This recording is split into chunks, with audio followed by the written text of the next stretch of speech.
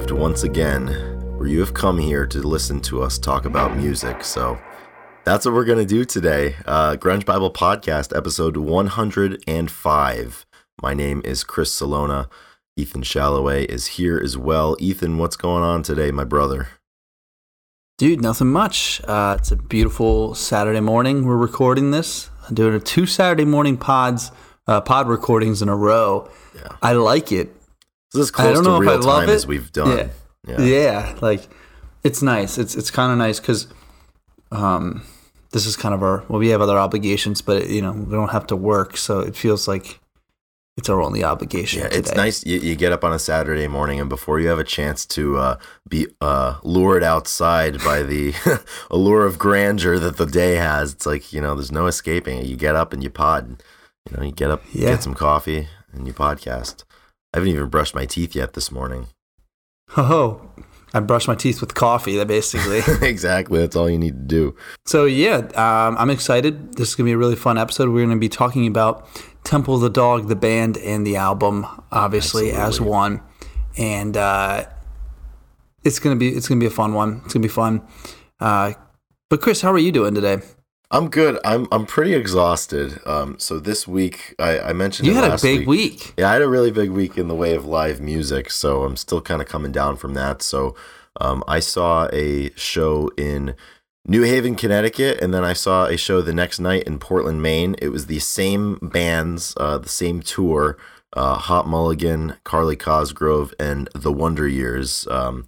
My very dear friend who will be listening to this show and a patron. And a patron, greatly known as Eddie Vedder, got me through my second divorce. He's a big Wonder Years fan, and he got me into the band. So I've seen them 4 times now, all with him.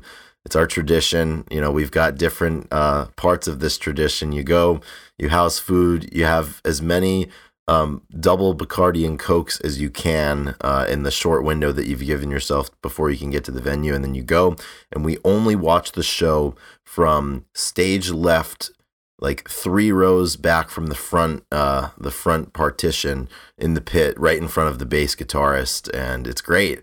And let me tell you, the Wednesday show in New Haven was good, but the Thursday show in Portland, Maine was out of this world. It's honestly like it's one of the better concerts. Got you through your first divorce. Exactly, man. It was one of the better concerts that I think I've ever been to. The energy was incredible.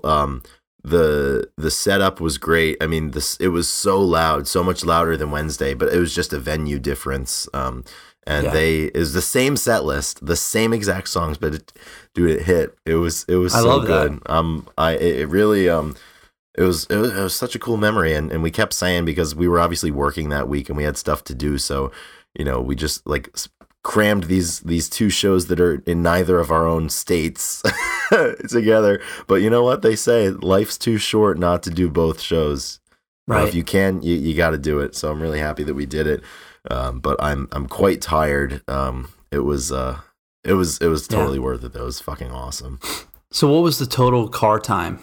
So it was, he drove down to me about 2 hours, and then I drove 2 hours there and back to New Haven. And then the next day, I drove 2 hours up to New Hampshire, and then 6. an hour over to Portland, an hour 7. back to New Hampshire, 8. and then 2 hours back down. It's about 10 hours. Yeah, and this was the day before the New Haven show. I had to go up to Boston and spent 5 total hours in the car that day sitting in traffic. So it was a big day for the wheel. Yeah, big week for the wheel. As we like to say, I will drive myself, and that's exactly what you guys did. Yeah, that's man. Awesome. So it was super, super cool. After we talk about the album, I want you to talk about your bar experiences as well. Yes, yeah, because those were important. The Big Lebowski episode.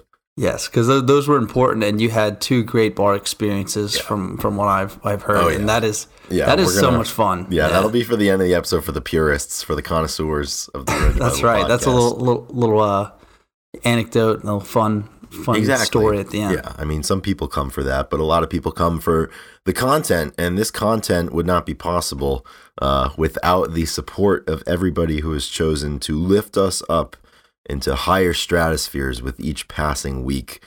Most notably, the strongest arms of that group that's lifting us up are the top level supporters on Patreon. They have chosen to give us $10 a month to make this podcast run. And if you are interested in supporting us on Patreon, we have a $2 a month, a $5 a month, and a $10 a month level. All of those together keep this podcast humming, and the hum does indeed roll on forever. So at this time, I would like to thank our top level supporters on Patreon, and their names, spoken through the ages as always, are Fuck Soup, Fresh Tendonitis, Faith Bittner, Granny Grunge, Jade Mercado, Jamie Lynn, Carlene Salona, Chris LSMS, Doug Endy, Eddie Vedder got me through my second divorce, Kara K, Captain Hightop, Brother Nature, Rachel Corning, Nikki Six, Millie, Alex Long, Black Hole Sean, Alexis Shannon, The Blue Owl, Laura and Irene, Marianne, Seattle 4 Fanboy from New Jersey, Shoe the Shoeless, What the Fuck is Up, Denny's, Christine Shepard, and Corden Stewart. So thank you all. And because of you, we are able to lament how tired we are each week. And we're also able to talk about Temple of the Dog, which is... Wasn't there a patron that went by Temple of the Dog name for a little bit? Was there one? I thought maybe like Wooden Jesus or something. I feel like there was something. Yeah, sounds right. Yeah, I think there was definitely something in there. I mean, Ethan, we've been doing this for so long that we have. It's hard to. It all just blends together. Yeah, man. This is coming off the heels of our 2-year anniversary, which is yeah. We crazy. Actually have to talk about music this week. Yeah, I know. We have to take advantage of the opportunity. So yeah, but that's the nice thing. We don't. We kind of talk about what we feel, and this week we feel like it's time to do a proper episode on Temple of the Dog. And obviously, having done the show for the last 2 years, we invariably end up speaking about the band and the people in the band, and a lot of the songs. But we've never done a proper traditional around these parts, a traditional album review. And we figured now is the time. We're just. The scene is so vast that there's so many areas that we never run out of things, and we've been doing this for so long, and there's still things that are kind of low-hanging fruit and that people would be really excited to listen to us talk about. And I think Temple of the Dog is one of those bands, one of those albums, one of those projects that I think everybody has a really strong opinion of, and really excited to talk about it today. I think there's a common, for people our age who like this music, we all have that common experience of when we realized what Temple of the Dog was and who was in it. And it's and Soundgarden and Pearl Jam, and you're like, holy shit. And then you learn about Mother Love Bone, and you understand the significance that the Temple of the Dog project had as it relates to Mother Love Bone and Andrew Wood. And it's just kind of, it's probably one of the bigger light bulb moments, like galaxy brain moments that you have when you're learning about grunge music, if you weren't old enough to be there when it was being made.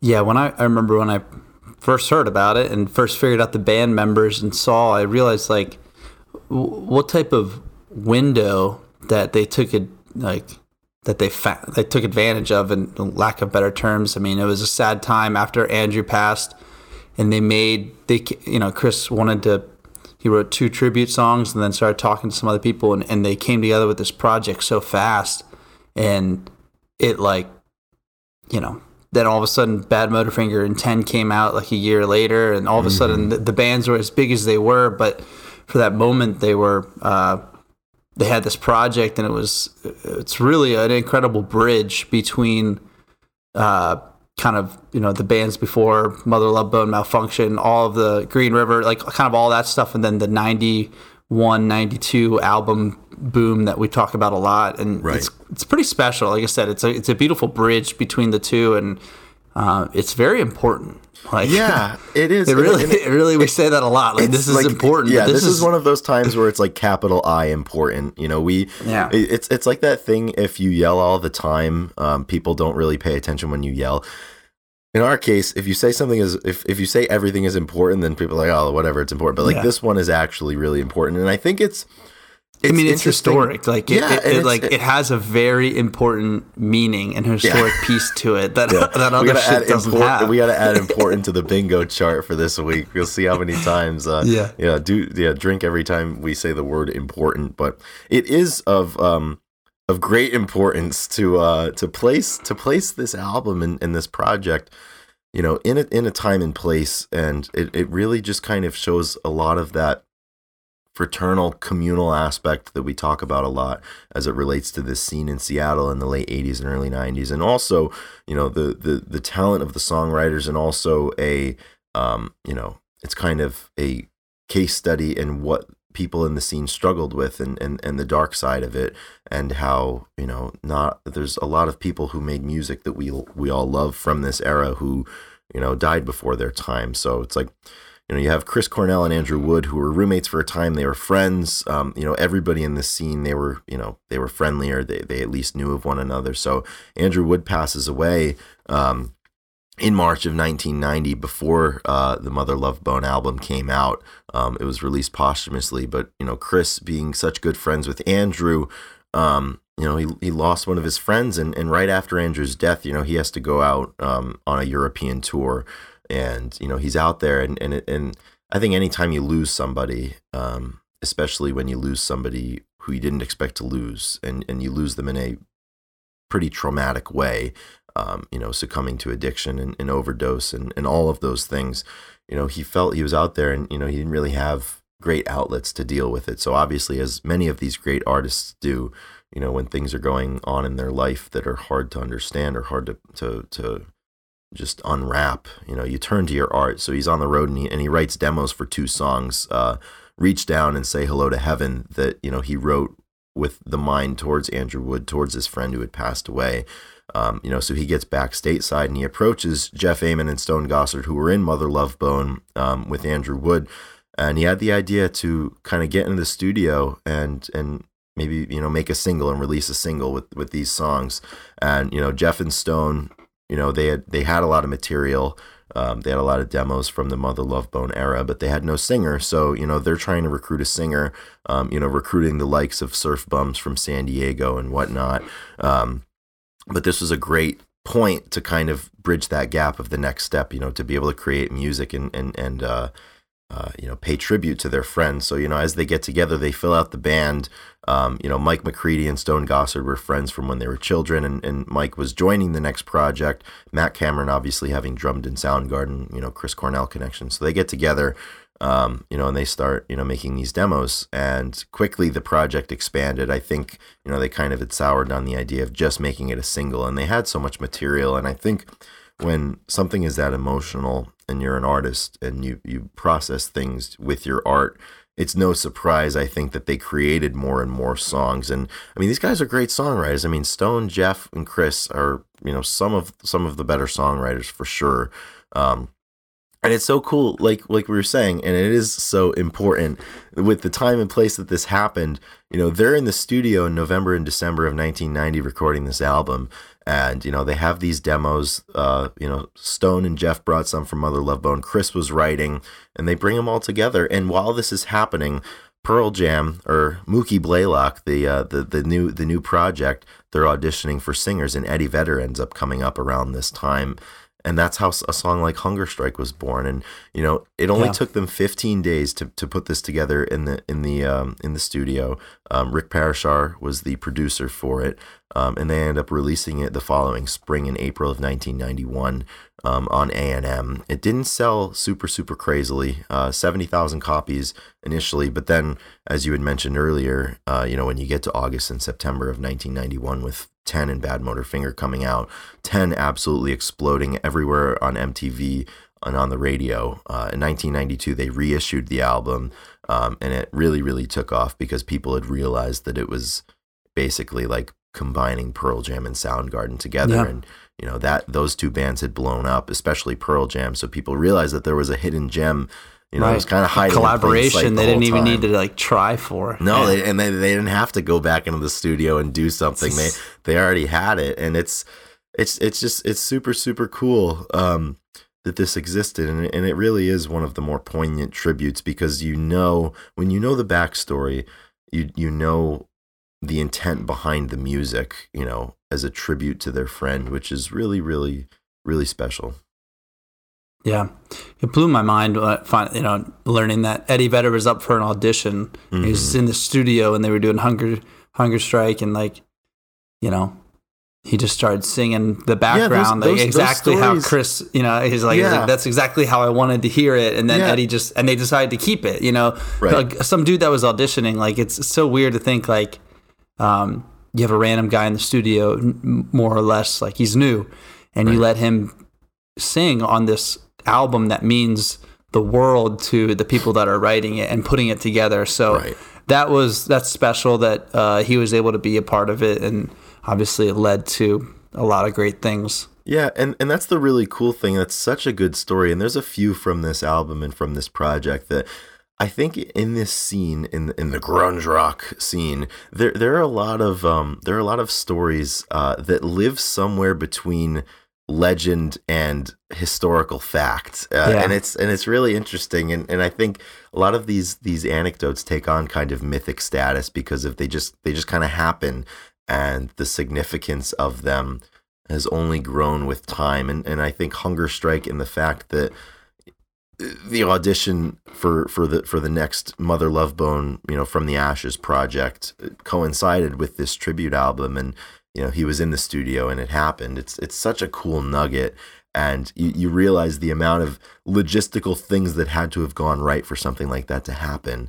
Really, really cool. It's really weird to think about, what the odds are. I mean, we all know the story of Ed getting the demo tape from Jack Irons, and that's another story that kind of lives somewhere in that middle ground. And things just things end up going the way they go, and we're all to gain from it.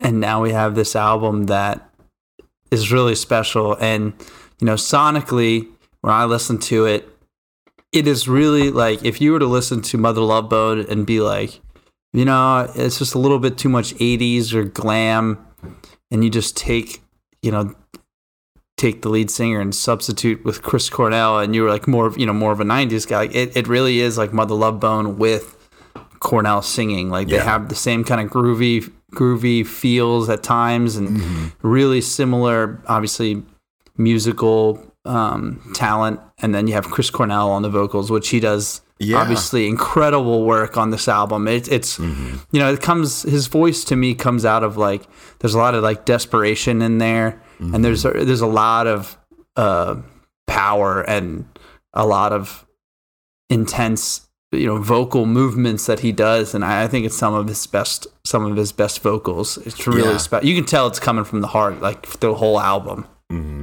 Totally. And speaking to the sonic composition of the album, I agree. It's definitely kind of somewhere in that middle ground between a Mother Love Bone and a Soundgarden, and it's really interesting how cohesive they all were, because I mean, Chris wrote a lot of these songs, and it's like you said, it's like Mother Love Bone, but a little bit more, certainly there's a lot of those demos that, when you add Chris's voice to the demos that Stone and Jeff brought, and then when you add Stone, Jeff, and Mike's playing to something that Chris wrote, it's really, really perfect. And I agree with Chris's voice, and it sounds like, it's like one of the final eras where Chris really, really sounds quite young.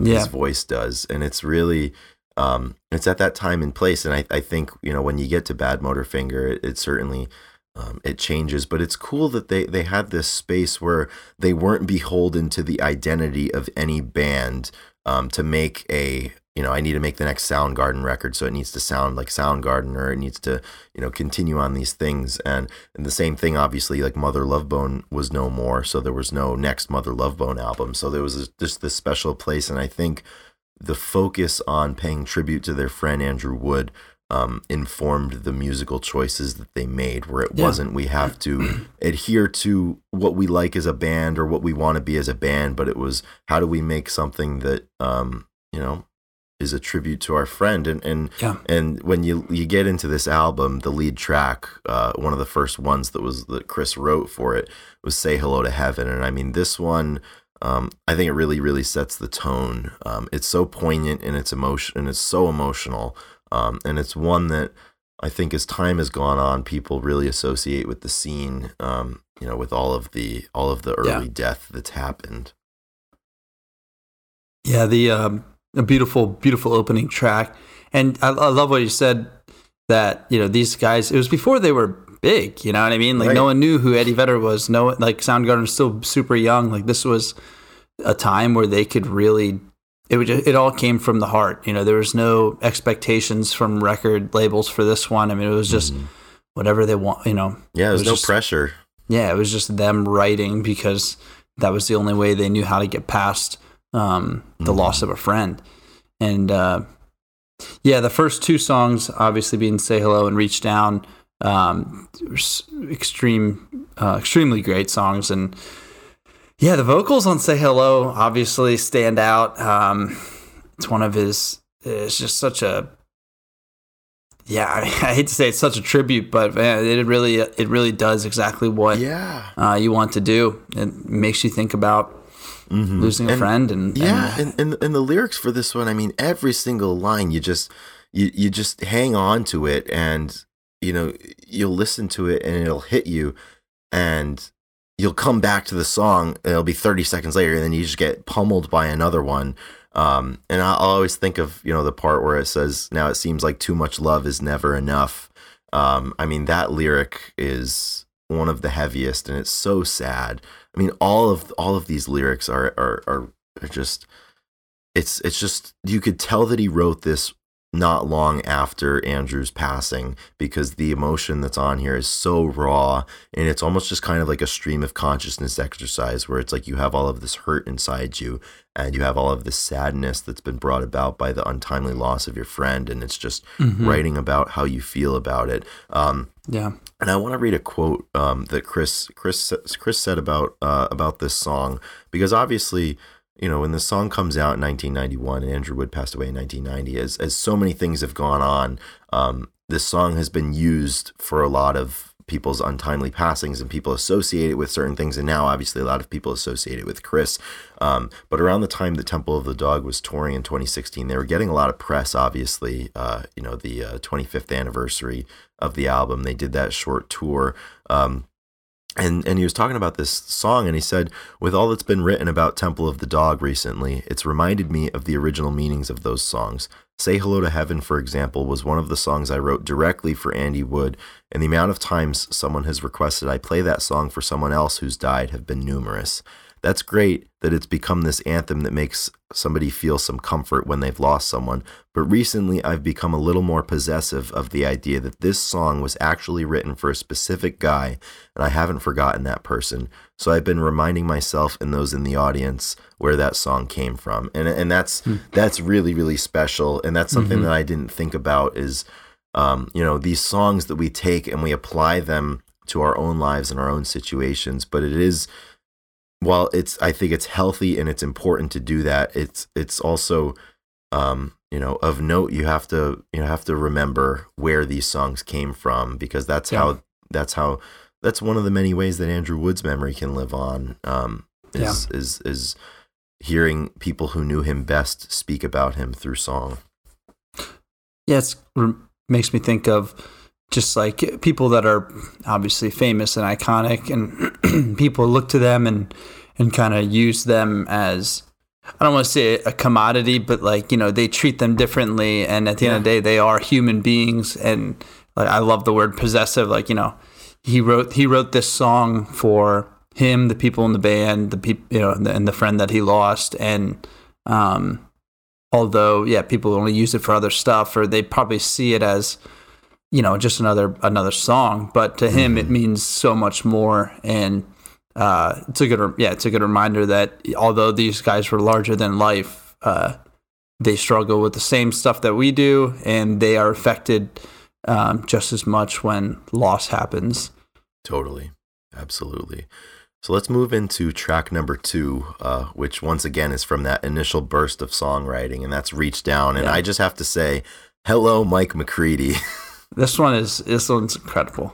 Yeah, and it's crazy for me. With Hello, this song. Mike McCready. Like, I just hello, Mr. Mike McCready. Welcome aboard. I mean, this is fucking insane. I mean, this was before Pearl Jam had recorded 10, so this was, for all intents and purposes, Mike McCready's first time in a proper, like, professional setting to make music and play on a major label. I mean, this man, he just walks in and Reach Down as this 8 or 9 minute epic of a song, and Mike just goes and goes and goes. And this is another one of those things where fact and legend intersect somewhere. Is that there's this story that he's playing the solo, recording this album, and like he's getting into the solo and his headphones fall off, so he plays like the last half of the song without even being able to hear anybody else in the band. But I mean, this guy, like, he's just coming in. I mean, what a phenomenal guitarist. And this is, it's so epic, and I think this is such a formative song for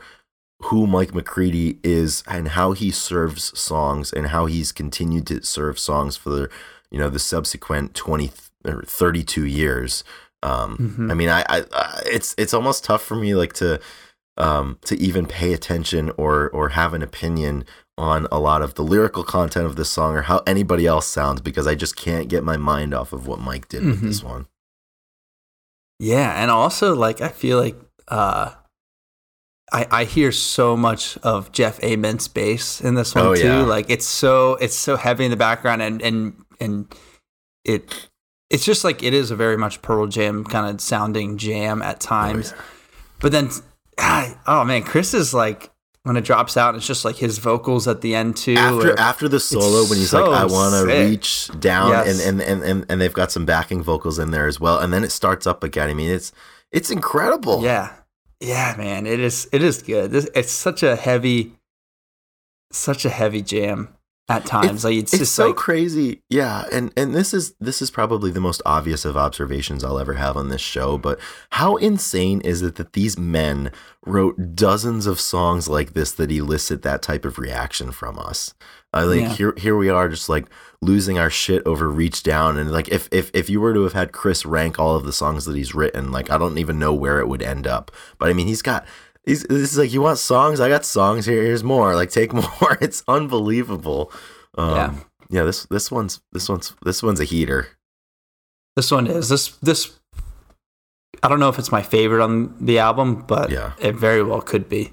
Mm-hmm. It very well could be. With this album, it's so hard to think of favorites because it's how do you not pick a song like Hunger Strike, for example? I know. Which I mean, once again, starting an album, Say Hello to Heaven, Reach Down, and then Hunger Strike. I mean, this song, there's really nothing else you can say about it that hasn't already been said and that we probably already have said. It's just absolutely iconic, and like you said, I love that story of Ed's in the studio, auditioning for the next Stone and Jeff project, and Chris evidently at the time, he wrote the song and he's recording it, and he was having trouble laying down a portion of the vocals that were kind of in a lower register. And Eddie, and he's recounted this story too, and he's like, looking back, I'm surprised that I walked up to the mic and did this, but he walks up to the mic and lays down a portion of the song, that lower I'm going hungry part.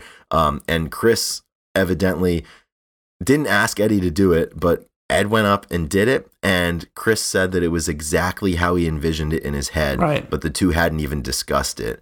I mean, it provides the bottom of the song, and Chris is able to soar over top, and then just, Ed takes that second verse, and, they just trade off for the whole song. I mean, this one, it's so inescapable, and it's so just omnipresent that you kind of forget how cool it is, and obviously, and now unfortunately in our sphere, like there's definitely like a meme element to this song, but man, like it's so good, so good, and the guitar is great too, and it builds perfectly. Yeah, this it's so true. It's like we've listened to it so many times, so you have that like weird, like I don't want to say weird view on it, where you just like yeah, Hunger Strike, I love it. Like, but then you listen to it every time you listen to it like intently, you're like, man, this is like such a good song. It has such a like, it's heavy too, like, towards the end. Yes, it's heavy, but it has like that slow kind of, that PJ build where it just kind of keeps going up, and then Chris and Eddie come in more, and it really is a special song. This is one I would have loved. I mean, I would love to see all these live, and I was gonna. We'll talk about how we almost went to the tribute, Chris, and I want to ask you: Do you feel like? I guess we can talk about now. Like, what do you feel about now? That's 7 years. Do you think we should have pulled the trigger? Dude, so they only played a few shows, and it was the closest was Seattle. we were very short on two rather essential things to have pulled something like that off. We were short on time and we were short on money. Very short on money for this song. We were in college. We were in college at the time, and I remember we were trying to get tickets, and Ticketmaster was Ticketmastering us, and airfare, airlines were airlining us, and college was colleging us, and it really, it's obviously the answer's easy. It's always easier to look back and say, of course we should have done that, or if I had the opportunity to do that today, I would do it. But do you remember? Very difficult. I think the final number for like what it would have cost each of us individually, it was. I mean, the tickets to the concert were $700. Yeah, that's less airfare without and like, not even including hotel. Yeah, that's like with nothing else. Like literally to get in the doors that night would have been like $700. Yeah, and you know how like people say when you were a kid, maybe like, $500. Yeah, like people always say like, oh, like remember back when you were a kid and like a $20 bill from like shoveling someone's driveway like made you feel like you were rich, and then it's like you spend $150 at CVS. It's like back when like $20 was a lot of money, and it's like here we spend $700 to go to a Temple of the Dog show. But man, it would have been worth it. 2 weeks worth or something. Especially they were playing some other Love Bone songs. They played River of Deceit. They played War Pigs. I mean, that was a fucking special tour, and I heavily envy everybody that was able to see it. And it's one of those things. I mean, you don't have another chance, which stinks. You don't have another chance to hear Chris Cornell sing Hunger Strike. And it was one of those timing things too, that how it came out right before they toured, and not long after he passed away. It was late 2016, and he passed away in May of 2017. So. So like that is one of the last scary big things that he to think did. about. Yeah, that it's like one of those weird things where it really personified this tour and the band, and then people start, you sing "Say Hello to Heaven" for Chris. Like there was just so many important. It was an important moments again, like historic. It was important. It's funny because I was just gonna say, Chris, more on the important side, like. When we were in college, we would say everything is important. Like, if I were to go get Chris a beer from like the fridge, I'd come over and he'd be like, "Oh," he'd be like, "This is important." Like we would literally like we say that shit about anything. Like, I almost finished my beer, and now I don't need to go to the fridge because you already got me one. This is important. I can stay right here in the moment, like shit like that. It is. So, you got to remind yourself. So we say it not only because, like, I mean, it is. It's just a part of who we are. Yeah, it's one of those things that is just a part of us. So Also, Hunger Strike goes without saying. The legendary music video shot in Discovery Park in Seattle, equal parts legendary and ridiculous, with Eddie Vedder hiding and everybody at different parts of it. And the best part, like, the video does not at all time up with the song in the way that the guys are playing their instruments. Like there's this really funny part where Stone is just like, they're showing him just like playing up and down the neck of his guitar, very much at a part in the song where Stone would not be playing up and down the neck of his guitar. It's just perfect. It's peak 90s videos. Yeah, peak early 90s. So it's great. Let's move forward to Pushing Forward Back, the fourth song. This is the first one that came from Jeff and Stone as a Love Bone demo. This one's just super, super punchy. I think the chorus is really cool. This is like a classic Chris Cornell vocal delivery in the chorus. And he just kind of adds that like little vibrato, on the Pushing Forward Back parts. Super, super cool. Yeah, with Chris's singing vocal, this could very easily came out on a Soundgarden record, and it would make a lot of sense to me. It has a lot of that, obviously. This one surprises me when I was listening back to it. I forgot how good of a song this one is. It's a lot of fun, pretty high energy, and it has like Bad Motorfinger type of feel to me. Kind of just which is interesting because it didn't come from the pen of anybody in Soundgarden, but it just goes to show you how. I think that's the thing too. Chris had such a dynamic and unique vocal delivery that he could sing most things, and it sounds like it could have come from his band. Exactly. And Pushing Forward Back, I'm going to say this a lot this episode, but there's so much focus on the Say Hello to Heavens and the Hunger Strikes of the world that you forget about a lot of these songs. And when we get into the back half of this record, there's a lot of songs that when I go back, I was going back to listen to it to make my notes for this episode. I'm like, holy shit! Like I forgot about this song, or I couldn't tell you the last time that I took an informed listen to these songs, but I mean, there's so many songs that demand your attention, and I think moving forward, "Call Me a Dog," the next one is another one of those songs. This is just, I mean, this is another great ballad. I love that line. You wore me out like an old winter coat, trying to be safe from the cold. When it's my time to throw the next stone. And I think this one is the perfect example that really none of this, what was going on in the scene at the time, could be called grunge. I mean, this is a fucking ballad, man. It's so good. This was the one that I wrote down, like, this has a very desperate Chris Cornell voice to it. And this is like with the keys and stuff, this like Mother Love Bone meets Chris Cornell. And this is kind of like the perfect, marriage of those two. And yeah, he is. It is a ballad. It's big and it's a beauty. It really is a beauty, and that is again really great lyrics across this whole album. But this one's also substantial. Yeah, it totally is. And moving forward to the 6th track of this album, we go to "Times of Trouble," which obviously is of certain notoriety because of its presence here and the music's presence on the Pearl Jam song "Footsteps." So this was a Stone Gossard demo from the Mother Love Bone era, and this was also in the 3-track demo that found its way to Eddie Vedder's hands. That became the Mama Son mini opera with "Alive," "Once," and "Footsteps." Obviously, this one, "Times of Trouble." I like "Times of Trouble" better than "Footsteps," I think. But I mean, they're both really, really fantastic. And if I remember correctly, Chris Cornell had played "Footsteps" at some solo shows, which I got to go back and, one, confirm that my memory is telling the truth here, and two, just to hear it. But this one, the message here is really, really beautiful, and I love the end of the song, and just how it kind of closes out. I just want to kind of read some of those lyrics. If somebody left you out on the ledge, if somebody pushed you over the edge, if somebody loved you and left you for dead, you got to hold on to your time and break through these times of trouble. And this one, you've got that interlude. I guess it would be a bridge where the harmonica comes in, but then it comes in towards the crescendo of the song. And Chris, just even in 2016, he's just soaring above this music, and the way that he hits that, you got to hold on to your time and break. There's the pause through these times of another pause, and then he hits that really, really smooth treble to close it out and gets a little harmonica in there. It's such a cool song, and I think it speaks to a lot of those sentiments that exist when you're around a lot of these negative things and difficult things that were so prevalent in the scene. I think it speaks to that. Yeah.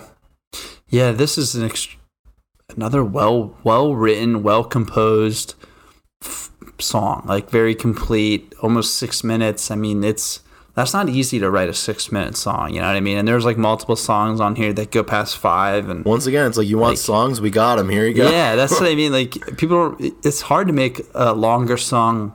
That's why songs are 3 minutes now, is because people don't have attention spans to go past that. They don't have the ability to kind of like get into it. And obviously, this is 30, almost 30 years ago, 28 years, something like that. And, so it's different. They wrote longer songs, but man, they really get into it and like, 30 and develop this like scene and song, and the whole album is like that. But this one's another beautiful, beautiful song. Yeah, I love the keyboard obviously playing through. Yeah, this is, like I said, I just can't stress enough. It's basically like the Mother Love Bone feels with like the stuff you love about Chris, and it's really comes. Yeah. I mean, it's just a perfect marriage. Like, yeah, and that's why this album is such a treat for people that maybe are starting to get into Pearl Jam or starting to get into Soundgarden. And then, this one is kind of that direct path. I think a lot of people, it's comments like, you hear Pearl Jam and Soundgarden, and then you find Temple of the Dog, and then that encourages you to go back into Mother Love Bone, and it really just kind of grows your appreciation for who these musicians were, and the types of songs that they could make. And I think, once we get on the back end of Times of Trouble, we move into the main part of this album where I'm like, there's some weird shit going on here, and there's a lot of shit that people don't really spent a lot of time listening to because of how much of a powerhouse the first part of the album is. We move in and we've got Wooden Jesus, and this one's just weird. It's just really, really different, I think. I kind of love how it's like the songs Spoon begin. Man of Temple of the Dog. Yeah, it's just like the build of the song is really cool, but the start of it, where Chris's voice, he's singing, he doesn't have much in terms of the way of musical accompaniment, and then it just kind of builds. This is an interesting one. Wooden Jesus. Yeah, it has like a very like picking, like almost mandolin type guitar part to start too. It's like, yeah, very quiet, low build. Yeah, and I think this is the perfect one that it goes to show you that they were able to make these songs without having the expectation as to what their band's album should sound like or how they should write these songs. And we'll get to it in a little bit. We'll get to like All Night Thing, and that's another one. It's just like they made songs that are a part of this tribute for their friend. They're not making songs for the next Soundgarden record or for the next what would be Pearl Jam record. And that's why that type of space where there's no expectation gives a song like Wooden Jesus its place in the era, which is really, really special. And you gotta have the Wooden Jesuses of the world. Yeah, cut you in. I love it. I believe he says that, right? And then isn't that the lyric? He's like, I'll cut you in, just like Jerry. Just like Jerry. See, it's all connected. It's all connected. That's awesome. So next song, moving forward, we have Your Savior, and I don't know. What are your initial reactions for this one, Chris? Again, so it's kind of that slow, a little. Well, it's kind of it builds, but I think once it gets in, like it's pretty hard nosed, and I think that the guitar in this sounds like Soundgarden, which is interesting. Like it's very Soundgarden-esque, and I think this is the exact, like if I had to pick one song that's like this is a treat for somebody who's just starting to get into Soundgarden and Pearl Jam, I think Your Savior's got to be one of them. You get another great solo from a young pre-mustache Mike McCready, and this this album, I mean, you can tell, I mean, Mike, from the moment that he started recording music with these people, I mean, he knew what he could do. Yeah, like I wrote, I was like, a star is being born. I mean, hello, Mike. Hello, Mike. Yeah, this one's kind of cool because it's a lot of lower registered vocals by Chris, kind of the whole time, and I think. That stuff is always really fun to hear. Everybody loves Chris's high stuff, but when it kind of is hard in the middle, that's really, really solid. So much good music in this album. This guy's really put a lot into the parts, and I love it. I really do. Like, it wasn't just like a soft tribute album. They did like the big, and they did the heavy stuff as well. Yeah, and it comes from such a sincere place and such a open place, because I mean, I think you need to be sincere, and you need to kind of be vulnerable when you're making something like this. And props to the powers that be for giving them the space and the freedom to write pretty much whatever they wanted to do for this one. And it's really, really, really cool. Great ending to this. There's a lot of these songs have really big finishes that are like great, and this one too. Like I've listened to this, and it got to the end, and I was like, damn! It really kind of went off for like 12 bars or something like that, just musically, and to finish it out. And they do that a few times on this album. And the next song, Four Walled World, they do exactly that. And this one, I forgot how much I love this song because of what I've been saying. You forget sometimes about the back half of this. And this is music by Stone Gossard. I love the guitar is just kind of it just punches you, those little licks, and then they kind of ring out, and I get chills when Chris joins, when he starts singing, and he had that way. I mean, the lines are so short, but the way that he was able to deliver them, he opens up, well, she cries and she cried all night to the sound of the freeway hum. When he hits that, well, she cries, it's so quintessentially Chris. And I love the subject matter of the song. It kind of feels like a prisoner's tale. And this is, like we're saying, these guys joining forces and bringing the elements of what made their own projects great and putting them together.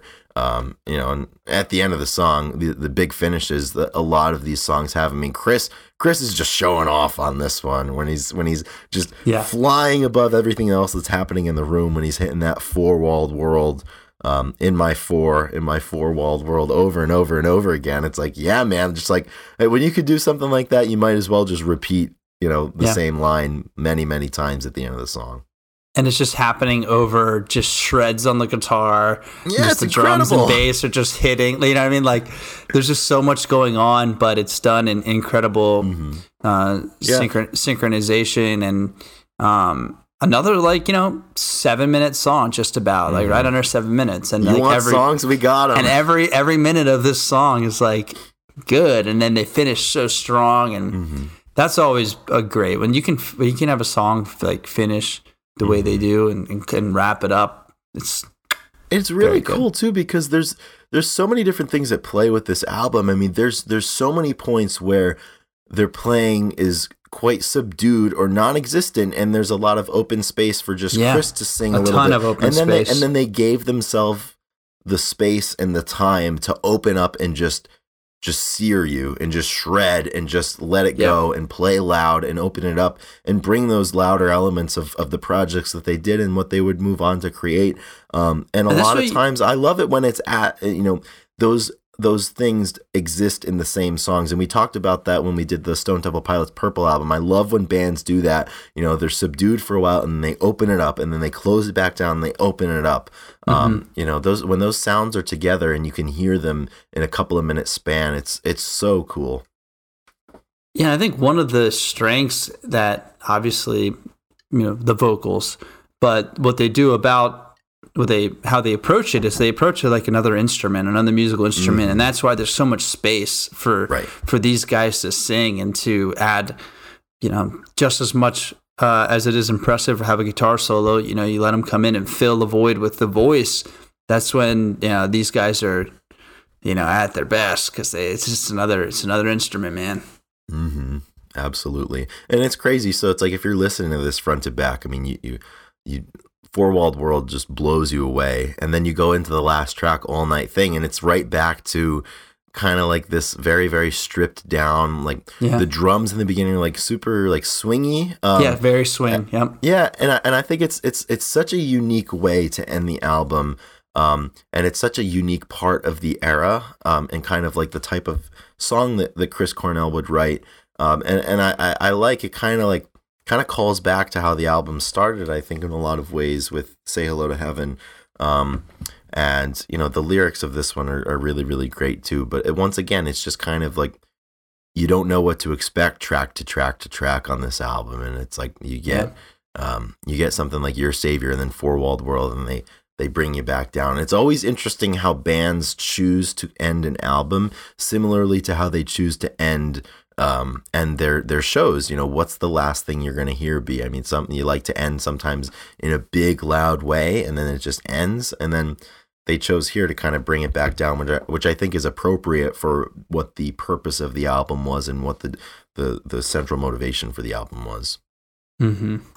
Yeah, that's well said. This is a beautiful ending song, and I feel like it's kind of the closing credits to the album. And it just seems like it's kind of the last thing that they leave us with, and it was very intentional. And this is a beautiful, beautiful album altogether, beautiful close, and I'm just I'm happy we have it. We have every song on here, all super special. Like hour I'm happy long. Everyone, people have been able to make memories, and there's a small number of people that were able to see the band play these songs live. I mean, not very often did they play. They barely played as a band back in 1990, 1991. They would reunite a few times over the years, and they did that one tour where there weren't many dates for that 2016 show, and they played a lot of small venues. So those are memories that I think, if you're fortunate enough to have those memories, you hold them close, especially now. That Chris Cornell's no longer with us. I think it's even more of a memory that needs to be held close. So it's Temple of the Dog. What a great project. I find myself, I always think of I always speak about this as a project rather than a band. I mean, it's obviously semantics, but it's just like something that was perfect for the moment in time. And I hope, my only hope is that, the project and the music served more of a purpose for them than it did for us. And I know this has been very special for so many of us. So that gravity, I hope they felt that. I can say with certainty that it probably did. Certainty Absolutely. That it probably did. Yeah, certainly. Yeah, I can certainly say that they probably found it to be very important. Yeah, I mean, I just think that you can hear it through every song. How much? Yeah, and the fact that they got together 25 years later to play it, I think it goes to show you it's something that they're proud of. Yeah, the whole idea of having your friend pass away 4 months later, kind of getting some demos down, calling people, getting it together, and recording all within a year. Like, there was a window, a moment, and they had to act on it, and they did. And like, if they would have waited any more time, they would have started their bands, or who knows how the bands. And you would have gotten a different tribute album too. You would have, yeah. You could have like retroactively came back 5 years later. Those emotions are different. Everybody's kind of healed a little bit, or maybe they haven't. Like, it's one of those timing things that is. They took it. They I don't say take advantage, but they were like Minutemen, you know what I mean? They responded right away, and I think that is the only way that this could have worked the way it did. I really, I don't think that it wouldn't have been the same, it wouldn't have sounded, and who knows what if we'd even have it. Right. So the last Temple of the Dog related thing, Ethan, I have a question that I have to ask you because I know this one has been quite the fiery debate with a lot of people on our page when we've posted it, but what is your opinion of Miley Cyrus's cover of Say Hello to Heaven? I mean, she's an incredible artist and singer. I think it's fucking awesome. Yeah, when she comes on and sings, I mean, it is beautiful, and she has some ability that obviously is not the same as Cornell, but I think that she did a wonderful job, and I think she's passionate too. Yeah, and I just know that they wouldn't have allowed her to sing it if it wasn't like if it wasn't sincere. Like, I don't think that it would have happened if they didn't trust and know. That's the most ridiculous thing because people always comment. She didn't just get on the stage. How disrespectful was it for her to sing that song? I'm like, my brother in Christ, Temple of the Dog. The surviving members literally asked her to. Yeah, you don't think they were like? They don't think they ran it by them? Like, hey, we're gonna have this person sing like one of the most important songs that we could think of. She did such a beautiful version of it at the at the Chris Cornell the I Am the Highway tribute concert in Los Angeles a few years ago, and she played it. She played it, I think, at Lollapalooza last year or 2 years ago, like with her band. Like, it's really cool. It's really, really cool because you're gonna have a lot of people who are Miley Cyrus fans who are not fans of Temple of the Dog, and any way that you can get this music to live on in different times and with different generations, it's worth it. It's so worth it. Yeah, I don't have a problem with it at all. Like, no, hell no. The tribute shows, awesome. They're not just. I love Miley Cyrus. She's they're not just thrown together without any like, it's just not how it works. But yeah, she was at the Hawkins tribute as well. Yeah. People forget. I forget what she. Oh, did she sing? I forget what she sang. Was it like a heart song or something? Dude, that night's a blur. That night is a blur. Kesha, Pink stole the show. Oh man, we're gonna get into it. We can't let ourselves get into it. We gotta stay. All right, Temple of the Dog, fucking awesome. Go back and listen. Especially you got to go back and listen to the back half and the songs that you don't normally pay attention to. But if you're beautiful, if you're beautiful album. Yeah, and if you're still here listening to us, we thank you very kindly for your time and your support. We hope you enjoy these songs, and I hope in a weird way too that something like Miley Cyrus covering Temple of the Dog, I hope that if we talk about certain songs, it might get somebody else to revisit and pass it on to other people, because that's, like you said, that's how we can kind of keep these songs and these people alive in their own ways. Thank you everybody for listening, for getting to the end of the episode. we're very thankful to have people that actually listen. Obviously, people supporting us and giving money is one thing, but having it well received is always going to be more important. And having people listen and interact with us, that is definitely always is really going to trump any type of support that we get, because that's the important stuff. The connections and the dialogues that you have and the emotions that you feel through the music, not just getting by. And money is one thing, but it's too damn expensive these days. So fuck it, we can't settle with money. We have to settle with each other and have, you know what I mean? Like, we have to have good interactions. And I'm rambling again. I'm rambling again. There I go, rambling again. Look at me. More of that good sarsaparilla. Oh my God. That's a good segue. If I could, I know. See, now we're at the end of the episode. We love where we have segues. time. We're at the end of the episode where we ramble on and don't just close up shop. Look at me, I'm rambling again. Well, so we do this every time, Chris. Yeah. I gotta talk. You requested this that I disseminate my bar experience. This will be our last song. This will be our tribute. Exactly. So I went to 2 Wonder Years shows with my buddy Cullen. Eddie Vedder got me through my second divorce. So the second one was far and away the better night. It was just electric. There was something in the air. And it started, we got to Portland, Maine, and we have this tradition. As I said, we drink double Bacardi and Cokes before the show.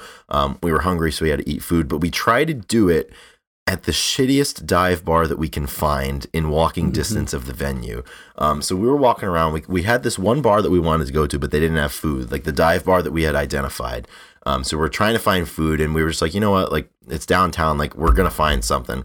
And we're walking past like all of these like dimly lit storefronts, and a lot of places are closed. And we see there's people inside. I turn to my right, and at the back of this room, there is a humongous mural of Walter, Donnie, and the dude sitting at the bowling alley in the Big Lebowski. There's wood paneling all over the walls. I turn to Colin, I'm like, we got to go in here. Like, I don't care what their food is. Like we have to go in there. So we walk in, we find it, we get a seat at the bar.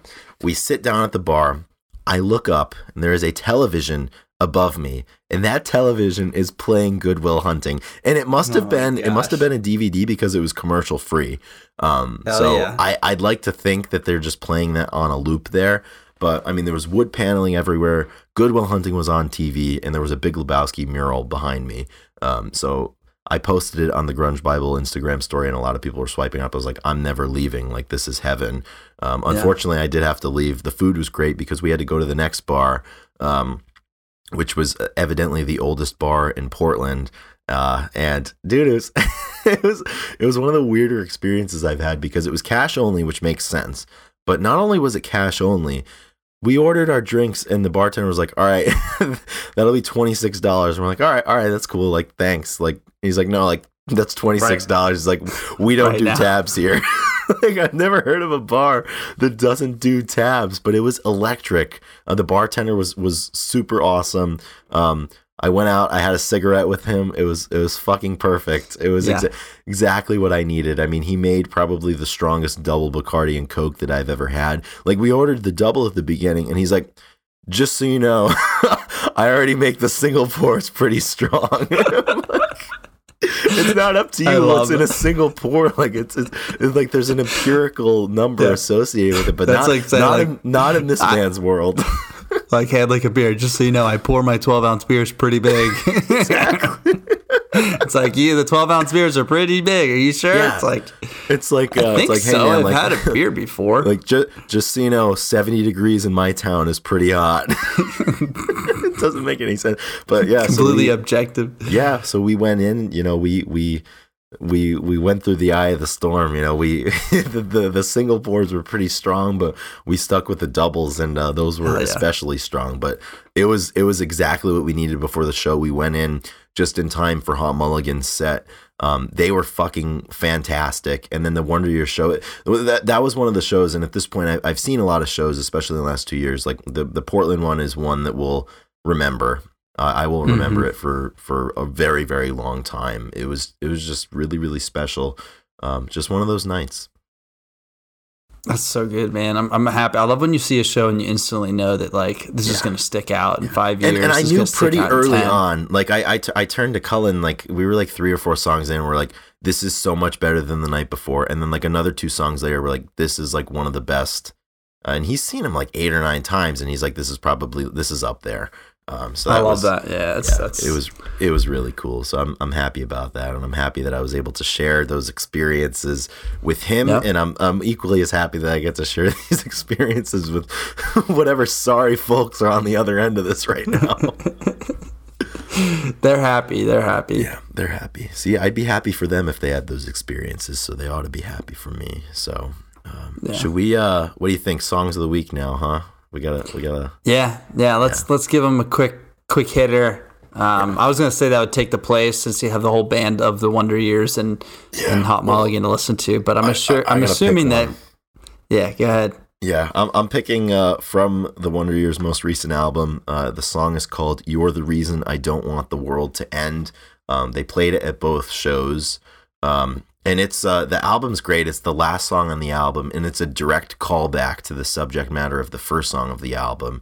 And Soupy Campbell, the lead singer and the songwriter, he wrote this song kind of like talking about like his children and like how like despite everything that's going on and like his own flaws, like he has to be strong for them.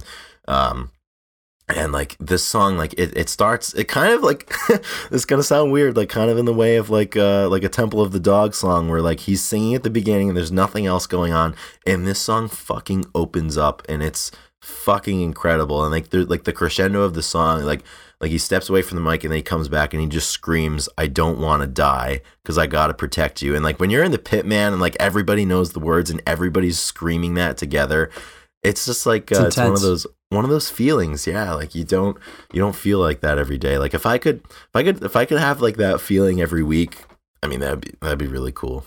You take it. Yeah, man. So my song is actually, I'm picking a Hot Mulligan song. Hell yeah. I'm a Hot Mulligan fan, been for a few years, and I'm going to go with Equip Sunglasses. It's one of their more popular songs, and it's off of You'll Be Fine, the album that got me into it in 2020, right when COVID, I think I listened to it a ton during COVID, and it's just a super fun song. His voice is like, it's very, he's very punk rock and has emo, and it's like the perfect mix for me, where it's not, it's not too whiny. Sometimes you can get the emo bands and the guys, it's a little bit, pretty whiny or something like that. And, you can take a little bit, but these guys seem like, and when they're jamming and whatnot, it's very lively, and I like that a lot. So absolutely, Equip Sunglasses, awesome guitar. And so you get a double shot with the opener and the closer of the shows that Chris went to. And there you go. That's really all you need. I gotta say, I love that album name. You'll Be Fine. Yeah, it's true. Yeah, it's true. You'll be fine. Yep. This too shall pass. So, amen. All right, everybody. Thank you very much. We'll see you same time, same place next week. See you guys later.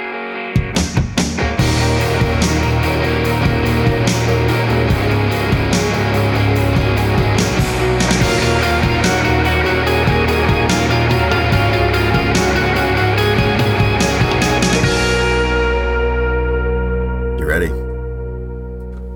Oh yeah. Okay. Wait. I was literally just about to start.